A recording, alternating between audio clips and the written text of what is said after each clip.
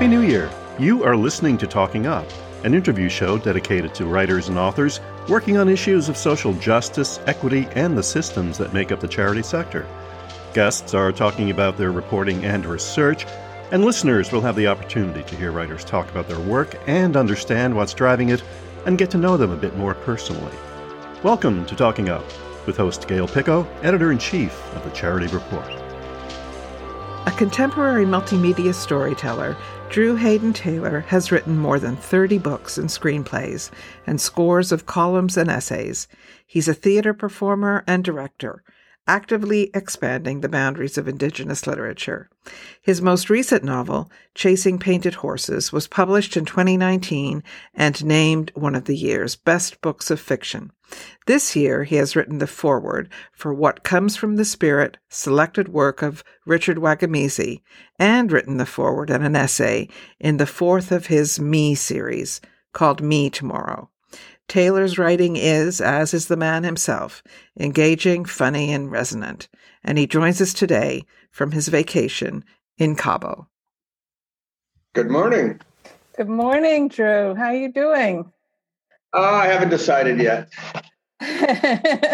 Well, thanks for interrupting your holiday time to chat with us. No problem. Yeah, you doing all right, all things considered, in the context of the pandemic? Yes, things are going well. I've got this book coming out. I've got a bunch of things happening, getting some R&R with my sweetie down here in Mexico. All things considered, it's nice to see the light at the other end of the tunnel. Yeah, and I'd love to talk to you a little bit at the end about your book, your next book coming out, but I've got... You've written the forewords for two books this year, two really great books. Richard Wagamese's collected stories, and also the fourth in your series, Me Tomorrow. And I wanted to talk about both of those books. Yes, ma'am. Yes, sir. But can I talk to you about Richard's book first? I mean, he was young when he died. He was only 61, and he was a really powerful, uniquely powerful writer. I think one of the most brilliant writers in Canada. And as more people are exposed to his work, I think the more people will think that. But what kind of an impact do you think he's had on Indigenous writers? Oh my goodness, it's hard to say. I mean, the Indigenous literary community is still fairly young, and mostly came out of the late 80s, early 90s. So, when an oppressed people are getting their voice back, chances are they're going to write about being oppressed. And unfortunately, Richard was a product of colonization, and that sense of bureaucratic oppression, because he was a scooped up kid. And he had to go through a lot of issues and adoption and stuff like that.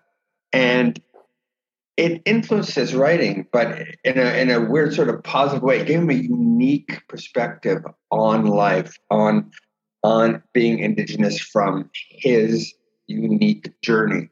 So I think Richard was one of our foremost in illustrating the problems that came with colonization. And I don't think anybody did it better. Yeah, and I think the circumstances of Richard's childhood and youth were such that it's a miracle that he even really survived all of it, that in and of itself. And he never really had any opportunity to write, let alone go to a writing class or anything like that. And when he was accepting an award from the Writers' Trust of Canada in 2015, a pretty august body, I guess, in this country, and he said it was reading that shaped him into a writer. He said, I read and I read and I read. And by sheer volume alone, I found out what a good sentence was and how a strong paragraph is constructed and how a great narrative arc is carried through the course of a long and lengthy story. And, he's saying reading is a way to becoming a writer. And what do you think about that? And what was your... I actually cannot tell you how much I agree with that. I mean, for myself, right, I work in so many different genres. I'm a playwright, I'm a novelist, short story writer, creative nonfiction, documentaries, etc. And I've never taken a writing course in my life. My 34th book has just come out, and much like Richard said, I'm almost to the same level. Everything I learned about writing, I learned from reading. Story, even not even literature, even pulp fiction. I've read a lot of what could be called garbage as a kid, as most teens do.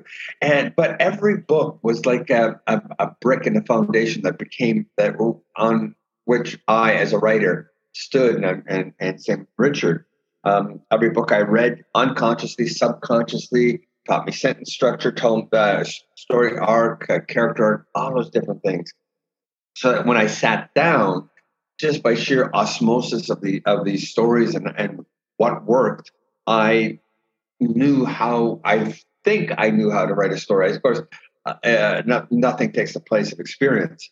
So yeah, I have to say that. And when I talk with a bunch of young people, with young people about the writing process, how to become a writer, I always tell them I always say that one of the old adage: all good writers are good readers, and all great writers are great readers. Yeah. It's and you know who also says that? And he said, I don't know if you've ever had a chance. Is Stephen King. Stephen King. Stephen King said. In fact, yesterday I did an interview with Jesse Winte about his book coming out, and we were talking, and somebody asked us about what really influential book would you recommend other people to read, and I said Stephen King's On Writing. Did you really? Isn't that a great book? It is a fabulous book. Yes, I've read it. And I was very reluctant to do that because so many people say that. It's sort of like the thing you say, but unfortunately, people recommend it because it is a great book. It is a great book. And then he does that chapter in there where he puts his first draft in the chapter, and then he edits the first draft. That's really like brave. Like it's like, Stephen King is not on the first, draft a great writer. He makes himself into one. Well, that old saying, there's no such thing as a good writer, only a good rewriter. Yeah, right. And so let's talk about Me Tomorrow, which has just been published and is a collection of activists, educators, writers, youth, elders, imagining Indigenous futures. And it's the fourth book in your Me collection, following Me Funny, Me Sexy, Me Artsy. And did you set out to write a series when you started with Me Funny? No, that's the funny thing. Because of my own personal experience celebrating the Indigenous sense of humor in my work, I was, I'd spent several decades, writing humor and exploring humor, but I thought, wouldn't it be interesting to do a book on humor? And I just didn't want it to be my perspective. Right. In my travels, I knew so many Indigenous people that were affiliated with humor. And I just thought, let's all get together and have a party, have the literary equivalent of sitting around a kitchen table and telling funny stories about what is funny in the Indigenous community. And I did it once. I spent a year collecting Indian jokes, and I used the jokes to separate the chapters, all that sort of stuff, and sent it off to be published, having absolutely no idea if anybody would find it interesting. But lo and behold, it became quite popular. I remember traveling on the ferry between Victoria and Vancouver, and there's a bookstore on the ferry, and the entire top level of the bookstore was Me Funny. Wow. And I just thought that was so cool. And then, after that happened, I thought, well, is there some other aspect of the Indigenous community that needs to be visited, refocused on, explored? I did Native sexuality and so on and so on.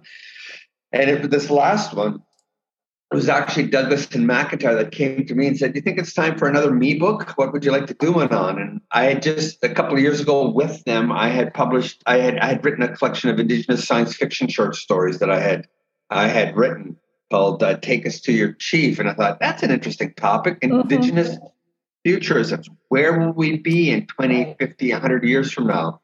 And I just put it all I just figured out, who should I contact? Who would have something to say about this? And this is the final product. Yeah, I mean, there's a great range of people that are writing in this collection. You've got Amos Key from Six Nations, who I've met and who's so lovely, Lee Miracle, Romeo Saganash. And so what did you think when you were going into your contact list, when you thought about who to Well, get? I mean, with every book, with every one of the me books, I have my wish list. I thought, wouldn't it be great to get this person? Wouldn't it be great to get that person? And you go in fingers crossed and you contact them. And usually you get 80 to 90% of who you want. Because a lot of people, when I pick these topics, think they're important and have something to say about it. And so when I was putting this book together, I was thinking about topics. Who can I get to talk about language? Who can I get to talk about education? Who can I get to talk about politics? Who can I get to talk about environmental rights? Who can I get to talk so on and so on and so on? And I would make my, not even a list, one or two people, and I would contact them. And I have to say the vast majority thought it was worth their time and their effort and wanted to contribute to it. And I was really delighted and really honored. It's a great group. It is a great group, and they are even greater as together. As a group of people, they are just, it's a great body of work there. And what I thought was really, really cool, too, is we have Autumn Pelche, right? The teenage water warrior who's reminiscing about what the world might be like when she's a grandmother. Wow. Yeah. It's really great. Now, what are the contributors of Me Tomorrow telling us about tomorrow? In a nutshell. And what's that? In a nutshell. Well, one of the things I was so delighted, same when I did Me Sexy, for example, there was because of all the issues with missing and murdered Indigenous women and sexual abuse and all that sort of thing. And when I was putting the book together, I was expecting a lot of pain, a lot of anguish. Yet when that book came out, I'd have to say 3/4 to 2/3 of the episode of the essays were positive, even funny. And to me, that just represented the resilience of Indigenous culture. And with this one, I was expecting to see some doom and gloom, but I'd have to say 1/2 to 2/3 were positive, looking at, right. Yes, we have problems. This is how we deal with problems, and this is where we'll be. So yeah. I was really delighted that a good chunk of it was positive. That yes, 100 years ago they thought we were called the disappearing Indian, the vanishing Indian, but we haven't vanished. We're not disappearing, and we're going to be here, and we're going to be stronger 100 years from now. And I found that resilience just so affirming. Yeah, it's great to read. I mean, it's great writing too. Now, in your foreword to Richard Wagamisa's book, you wrote, and you said this somewhat tongue-in-cheek, that we're experiencing a contemporary Indigenous literary renaissance. And I thought, now somebody has said it, because we do a lot of book reviews, we do a lot of popular analysis of popular culture, and we've been noticing like the ton of fantastic Indigenous work that's coming out. I mean, in books, in every genre. In children's books, nonfiction, historical nonfiction, graphic novels, poetry. And there's a new art book on Christy Belcourt's work coming out in a couple of weeks, not even talking about the television and the music. And so you've named it. What's happening? Like there's a huge amount of talent coming out of the Indigenous community right now. Well, for me, I mean, just because I have a specific perspective on all this, I think it began in the late 80s with the production of a play called The Red Sisters by Thompson Highway, which took Canada by storm and broke open the doors for Indigenous theater. And from there was an explosion of Indigenous theater, novels, short stories, poetry, etc., just exploded. And the thing being, it was always there. Native people, Indigenous people are inherently storytellers. Right. Right. You've heard, this is my 31st 34th book, and you've heard me say I've never taken a writing course in my life, but I grew up surrounded by storytellers. That is very easy. And that's one of the reasons theater was so popular as that catalyst, because theater is the next logical progression of oral storytelling, the ability to take the audience on a journey using your mind, your body, and your imagination. Prose is a little more difficult. You have to understand how this English language works, how prose works, inside and outside, and it's a little more complicated. But we've always had stories to tell. I think right now, it's just that we're now feeling not so much comfortable. We're feeling a need, a right, an obligation to tell our stories and put down this history of the last couple hundred years. And, those who don't remember the past are condemned to relive it. So we're making sure people remember that past. And so a bunch of us, we're just, I refer to us as contemporary storytellers. Right. And we're just telling those stories in new and interesting and contemporary ways. There was also a little show called Dead Dog Cafe that ran on the CBC One from 1997 to 2000. And that, it was hilarious. There was. I was wearing my Dead Dog Cafe T-shirt a couple days ago. I saw that on Twitter, and I thought, "Wow, that's an old T-shirt." That's an authentic T-shirt, but.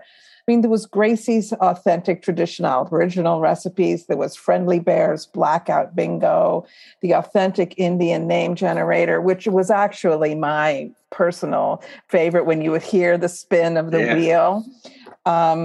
So you were a writer on that show. No, I was not. Tom wrote them all. He wrote them all? He wrote them all. I was a guest star on one episode. They did a series, a part of it called "What Famous People Do When They're Not Being Famous." I've lost a bet. Now. I'm sorry, but yes. Sorry. Oh, those are all Tom King's stories. Tom King wrote that whole thing. That is really, really spectacular. That would come out of one person. And that is amazing. When you consider the writing teams that comedy shows have, that is an incredible accomplishment. But I will ask you, because you can be funny too. Try. And that's, how does humor fit into helping us deal with horrible things? Well, it actually goes back to an elder I met on the Blood Reserve in Alberta a long time ago, and I was dealing with trying to be, during the first couple decades of the contemporary Native literary renaissance, almost all the stories come out of the First Nations community were dark, depressing, bleak, sad, and angry. Yeah. Because again, when an oppressed people get their voice back, they're going to write about being oppressed. Of course. And I didn't know if that was the stories I wanted to tell. And I was talking with this elder, and he said that in his opinion, for Native people, humor is the WD-40 of healing. Huh. And I heard that, and I loved it. Humor is the WD-40 of healing. That is so cool and so true. Yeah. That I was much more interested in the healing aspect of it. So, and I have been to over 150 First Nation communities across Canada and the United States. And everywhere I've been greeted with a laugh, a smile, and a joke. Mm-hmm. And I wanted to illustrate this. I wanted to represent it. I wanted to celebrate it. So that's why I sort of got into the world of humor. Now, you've been working on a book in 2020. I've been working on a whole bunch of books. Yeah, well, you've got one coming out. Let's focus on that one. What's coming out next? Oh, next? Yes. You're really jumping the gun here. I haven't actually signed the contract. That's waiting for me when I get home. Okay. Well, technically, then. In theory, I've written a book. It's an Indigenous horror book called Cold. Cold. Yes. That's brilliant. Cold. I know. And what is so flattering, and again, as I said, you're jumping the gun here a bit. I haven't actually signed the contract, but McClellan and Stewart liked my manuscript so much that they are offering me a 2-book deal. They want a sequel to it immediately. So it's like, I have to come up with a sequel once we finish. We're just starting editing the book, putting the book together. So, so now I have a 2-book deal, sort of, as I said, Indigenous horror. So like an Indigenous X-Files. It's brilliant. I mean, it's even in that one name, like Chris Montesante on The Sopranos said, for a horror movie, I mean, this is a book, you got to have one name, like Jaws or Jaws. Yes. It's perfect, right? And Cold. Well, yeah, of course. For me, like one of the things I like as an Indigenous writer, I like exploring genre fiction. My very first novel was a native vampire novel. My second novel was a genre of fiction I'd never even heard of until I read it in the reviews. It's something called magic realism. Right. And then I did a collection of science fiction short stories. My third novel was a literary novel, and then my fourth one is going to be a horror novel. So I love playing with genres. Tom King, right? When he's not writing award-winning fiction and nonfiction, his hobby is murder mysteries. I'm so thrilled that you were able to take some time to talk to me today about your work. I've been a big fan for ages. And you say that to all your writers. So right now, the books are Richard Wagamisa's Collected Stories with a foreword from Drew Hayden Taylor, and Me Tomorrow with both a foreword and an essay from Drew Hayden Taylor. Plus, you can avail yourself of a marvelous list of back titles. Thanks for being with us today, Drew. As we say in Mexico, gracias. Bueno.